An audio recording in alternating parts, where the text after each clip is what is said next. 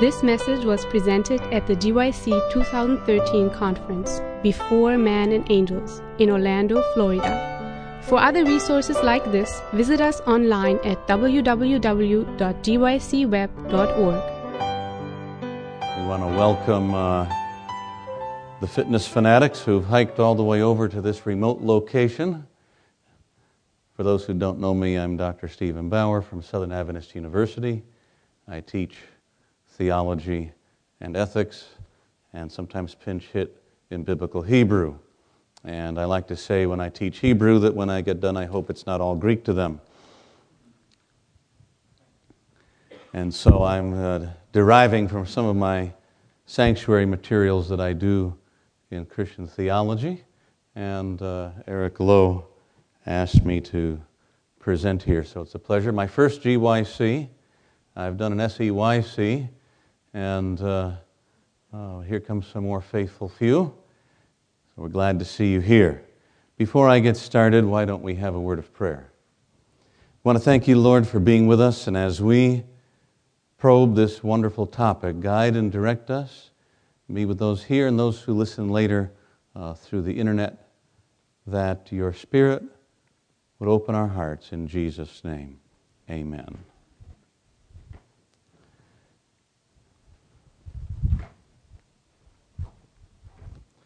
I'm not certain I'll use all, quote, 50 minutes. I figure the seat can only stand so much, but we'll see how many slides. I usually don't do this with slides, so I'm trying something new. David Vedder, known as the Bubble Boy, was born in 1971 with severe combined immunodeficiency, SCID for short, and he was forced to live in a specially constructed, sterile plastic bubble from birth until his death at age 12. Water, air, food, diapers, clothes, all had to be sterilized before being put into his chamber. So they had an adjoining chamber where they sterilized it in ethylene oxide gas for 4 hours at 140 degrees. Then it had to be aerated for 1 to 7 days. Then it could go into his chamber. Here is a picture of him in his chamber, the airlock, and I presume the sterilization chamber. 12 years in there. You can't touch him because the bacteria from your skin will infect him and kill him.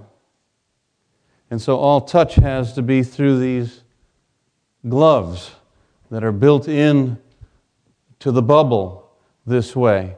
NASA did make him a little spacesuit, but it was so cumbersome he only used it a few times where he could get out of his bubble and actually interact a bit.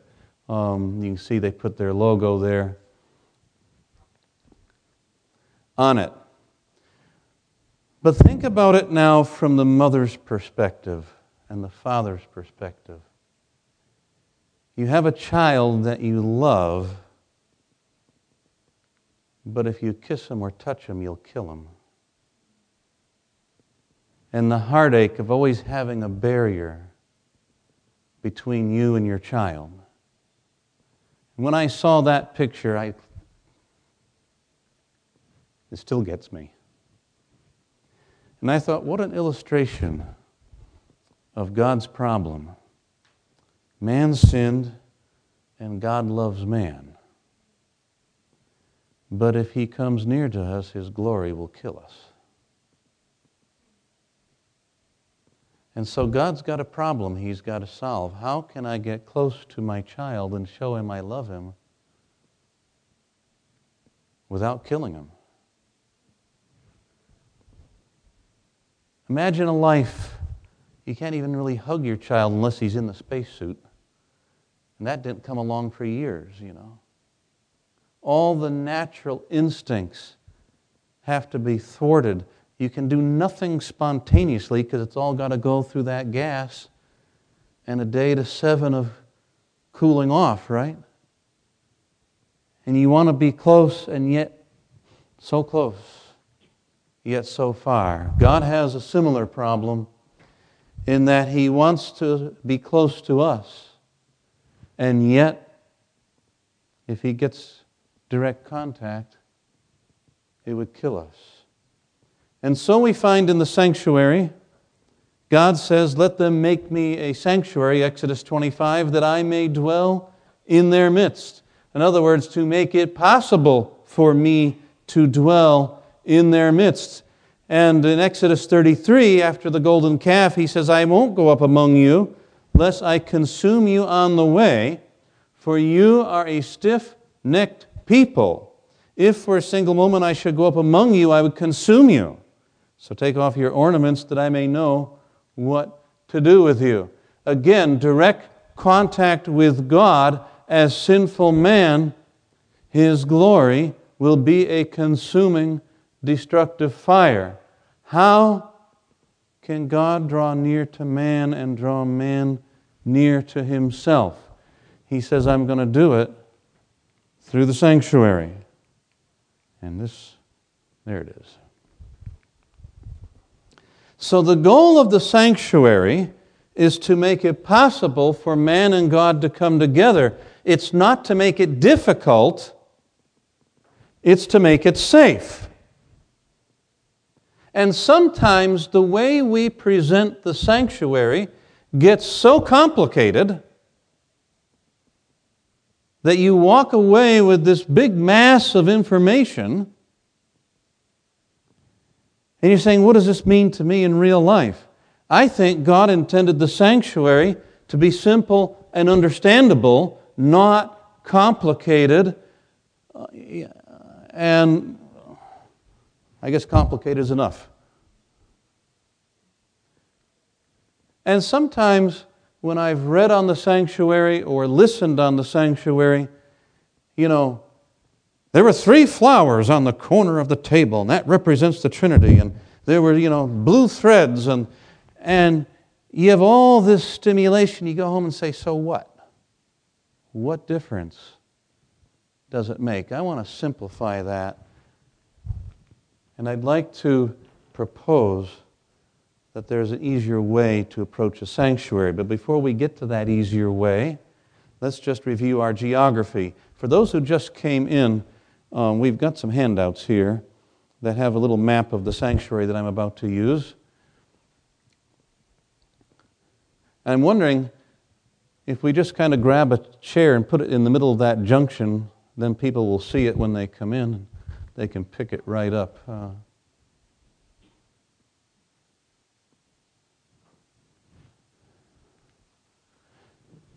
Now, for our cartographers, the map is upside down so that we can go left or right on it. So north is down, as you can see with the little compass rose here. And of course, this is not to scale or it wouldn't fit in my screen. We have a courtyard that's surrounded the whole complex with a gate on the east.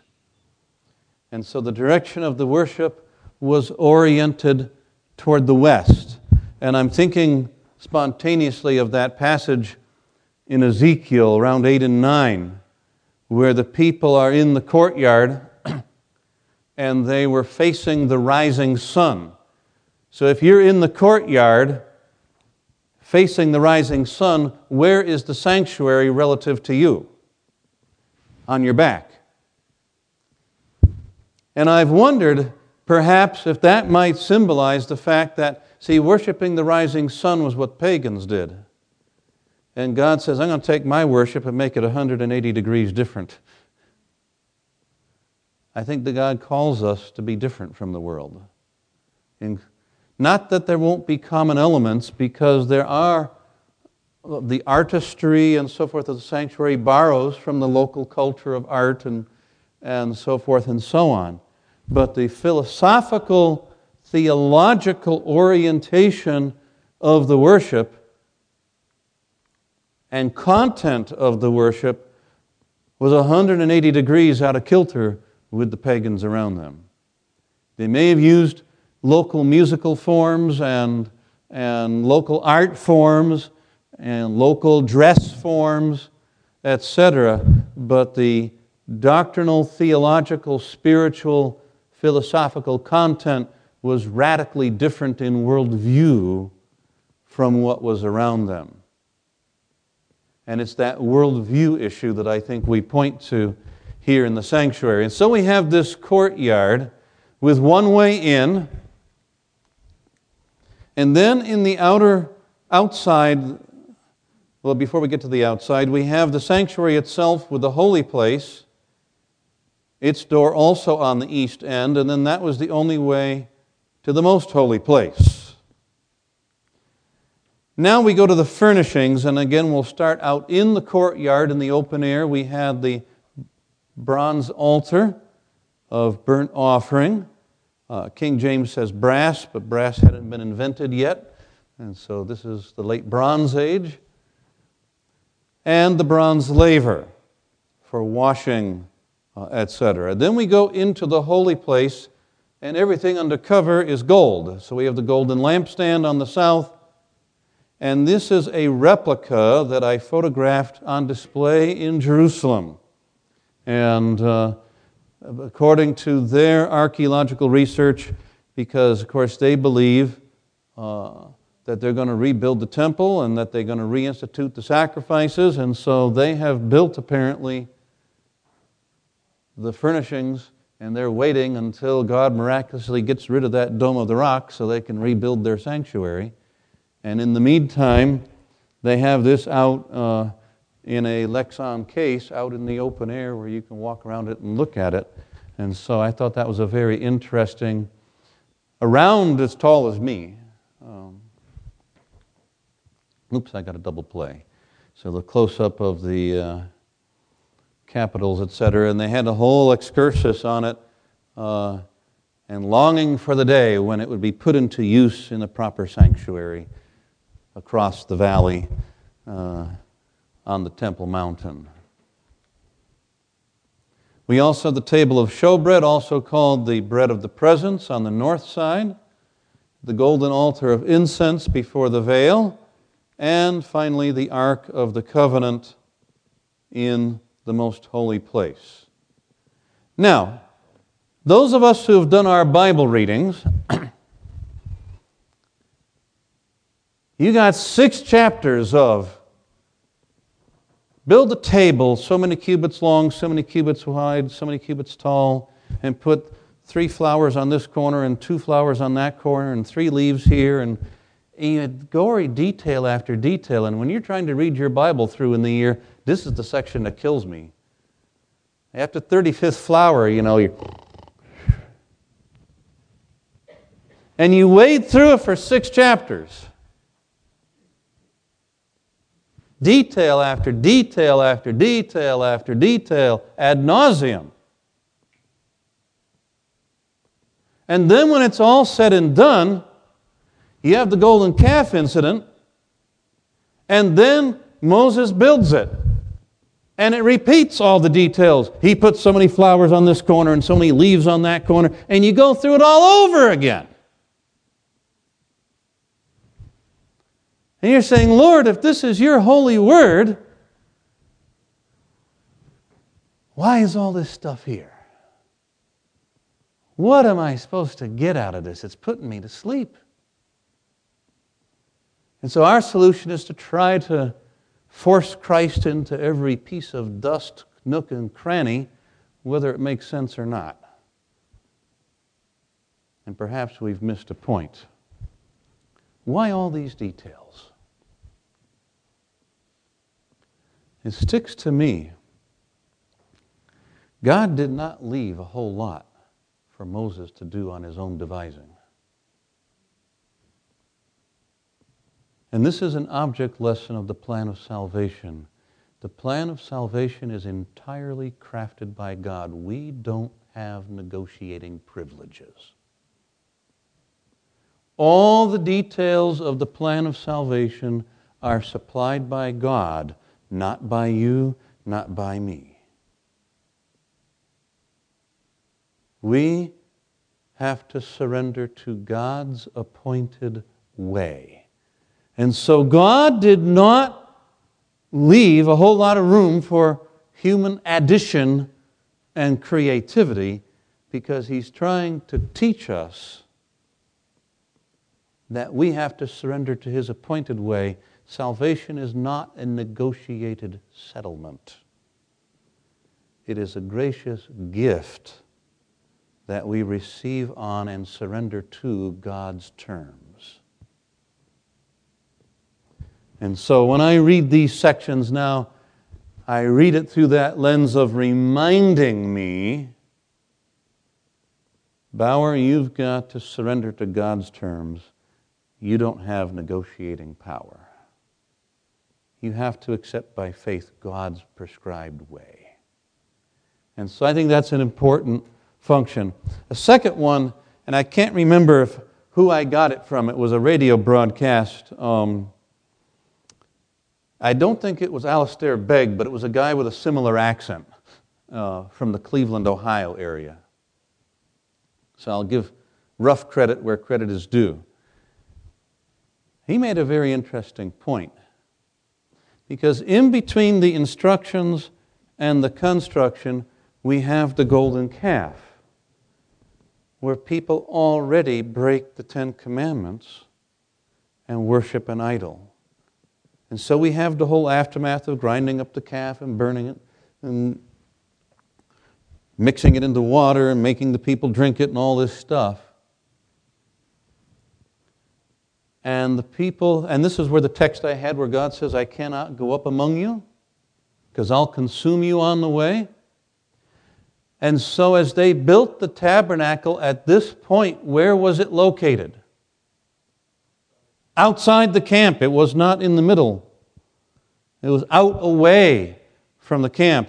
And when Moses wants to go to talk to God, he has to leave the camp and go trotting off this safe distance to the tent of meeting and meet with God.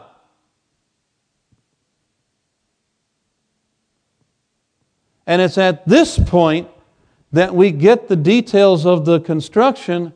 And boy, these people are sorry for their golden calf incident, and they're going to get over this. And boy, they obey God to the letter of the law, to the last umlaut, to put it in German, to the last yod in Hebrew, to the last dot of the I, cross of the T. They obey perfectly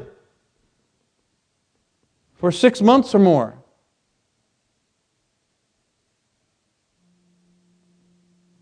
And God is outside the... My phone is going off. I need to put it into airplane mode and then it won't receive.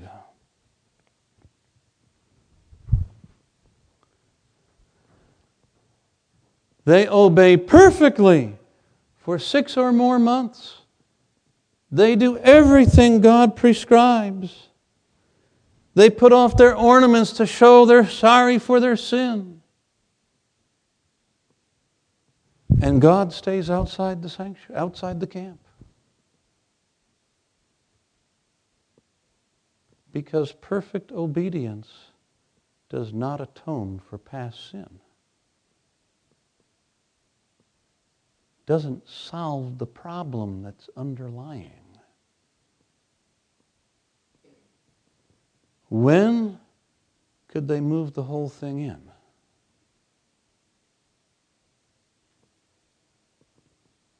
When the sanctuary was inaugurated through sacrifice. And once we have the death of the sacrifice, now the sanctuary comes in. Because obedience alone is not sufficient. We need more than good works because of our sins. I like to illustrate it this way, because Paul says in Galatians 3, he says, cursed is the one who doesn't do everything written in the law. What's the point? If you're going to be saved by obedience, how many mistakes can you afford to make? Zilch. Because obedience exhausts the present duty. It is as if you were on a magical world where your budget is $4,000 a month. And lo and behold, your rent, insurance, electric bill, food, no matter how you play with it, it always comes out exactly $4,000 a month. Not a penny more, not a penny less. And in this world, if you fall into debt, that's illegal. One month you say, let me spend $1 on that Baby Ruth bar. Or if you're a health reformer, the granola bar. And I'll make it up next month. I'll scrimp and I'll save. And so you have $4,001 this month. Oops, you're $1 in the hole. Next month you work, and lo and behold, $4,000 and $4,000. You have no way to pay back the dollar. When you depend on works and your own merit, as soon as you mess up, you're sunk because there's no way to compensate. And so here, the details remind us, obey perfect, but all that obedience without sacrifice. God is still distant. God is still far. We need more than good works for God to be able to touch us and us to touch God.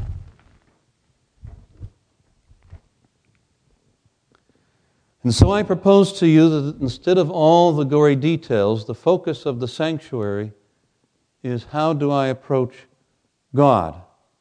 And in effect, coming through the gate 1, 2, 3, 4, you've got a process that you can go through in your prayer life, a journey in your daily prayer through the steps of the sanctuary that leads you into a relationship with God. And so the sinners approach God through a protocol. And again, the protocol is not to make it difficult. It's to make it possible, to make it safe. And kind of like David Vedder, the bubble boy, God's had to put us in a bubble as a temporary measure while we heal the problem. Unfortunately for David, the bone marrow transplant that was supposed to heal him infected him and he died. At age 12. Now, another good question. This is the overview session, and then we'll start to get into the details the rest of the day. Is submitting to the protocol, offering sacrifices and all this stuff, was this works righteousness the way some of our evangelical friends argue, right? Saved by works in the Old Testament, grace in the New Testament? I would argue, first of all, that by submitting to God's appointed way, this is an act of faith, not an act of merit. Let me illustrate it by asking the question, is God like Jehu? We're familiar. What is Jehu most noted for? His lead foot driving, right? Why was he driving with his lead foot? I like the King James, he driveth furiously. What was going on in that story where he was driving furiously? He was ousting Ahab and about to be installed as the new king, or the house of Ahab. Ahab had died, but he was throwing out the sons. Jezebel gets thrown over the railing, right? Etc., etc. And Jehu is now installed as king, and what's the first thing he did? We read about it in 2 Kings. When he came to Samaria, he struck down all who remained to Ahab in Samaria till he had wiped them out, according to the word of the Lord that he spoke to Elijah. Then Jehu assembled all the people and said to them, Ahab served Baal a little, but Jehu will serve him much. Now therefore call to me all the prophets of Baal, all his worshipers and all his priests. Let none be missing, for I have a great sacrifice to offer to Baal. Whoever is missing shall not live. Pretty stiff. All you Baal people, if you don't show up for the big GYC of Baaldom, off with your head, or however he's going to do it, right? Because I'm going to outdo Ahab in serving Baal. And all the people said, praise Baal. But we read in the yellow print here, but Jehu did it with cunning in order to destroy the worshipers of Baal. And to summarize what happens, again, he lies. I'm going to serve Baal much. Come, let's have a big festival. If you're a Baal worshiper and don't show up, so of course they all show up. He threatens them with death. Once they're assembled, however, then he told them to search out to make sure there were no Yahweh infiltrators mixed in. Just Baal worshipers. Make sure there's no one who's a non-Baal worshiper. So we purge any of those infiltrators. Then they have their cultic sacrifice. And while they were having the sacrifice, Jehu's little army surrounds the joint. And when the sacrifice is done, the signal goes. And then the enforcers are told, if any of these people escape, to you. Nice guy. So here's Jehu saying, I'm a Baal worshiper, come worship with me. But he was actually deceiving them in order to bait and switch them in like a sting operation to wipe them out. How do you know if God is pulling a Jehu? God says, hey, I promise if you come through this protocol, everything will be good, etc. How do you know that he's just not luring you in on a sting operation?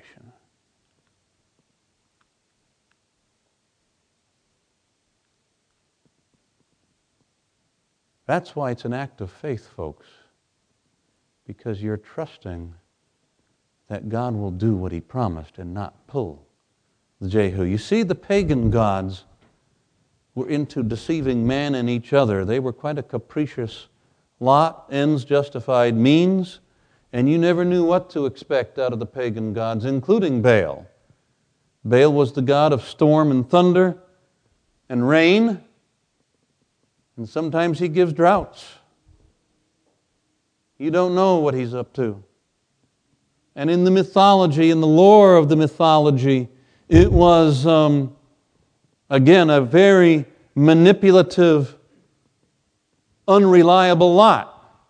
In contrast to that, the Bible describes, especially in the Old Testament Hebrew, God with the word chesed.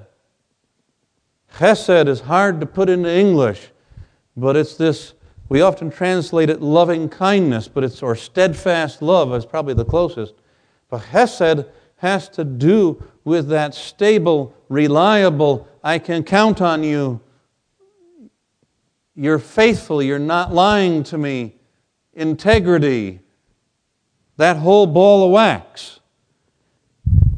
And in contrast to the other gods, God is chesed, and I would argue that He is chesed by choice. I do not believe God is determined by His nature the way we are ours. He is a free moral agent, and we in His image are free moral agent. God cannot lie because He's chosen a character that cannot lie, not because He's without choice in the matter. And so God has chosen a character and a style that is chesed, that makes Him the best possible ruler of a loving, selfless universe. And that makes Him different. He doesn't act on the same principles of these gods. These gods, to me, are merely an extrapolation of man. And they act like sinful man. It's sinful man on steroids. How is it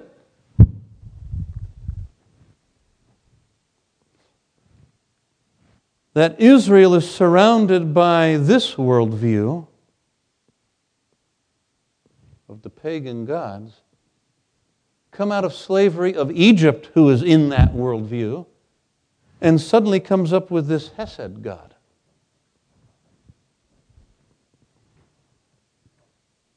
All the other thinkers of the day don't come up with Chesed God. They come up with gods that are extrapolations of human nature. Suggests to me, I can't explain it except God revealed Himself in a special way. And so the sanctuary was never works righteousness, because you're trusting that God's appointed way is not a bait and switch like Jehu, but that He actually will do what He promised because He is trustworthy and reliable. And the word for faithfulness in Hebrew is amen, from which we get our amen. When the just shall live by faith, in Habakkuk, it's a form of amen. They live by faithfulness.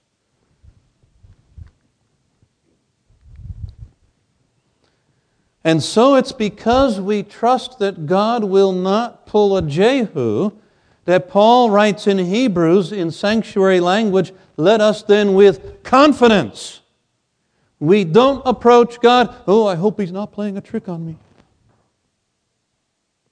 We approach God trusting, I know He's not playing a trick on me.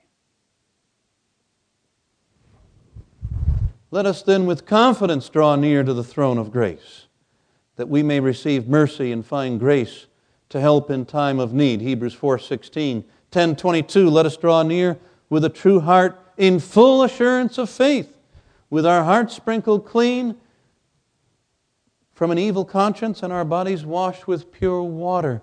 The forgiveness in the sanctuary is not a reward based on merits of bringing a lamb, etc., etc. It is God fulfilling a promise He made to His children.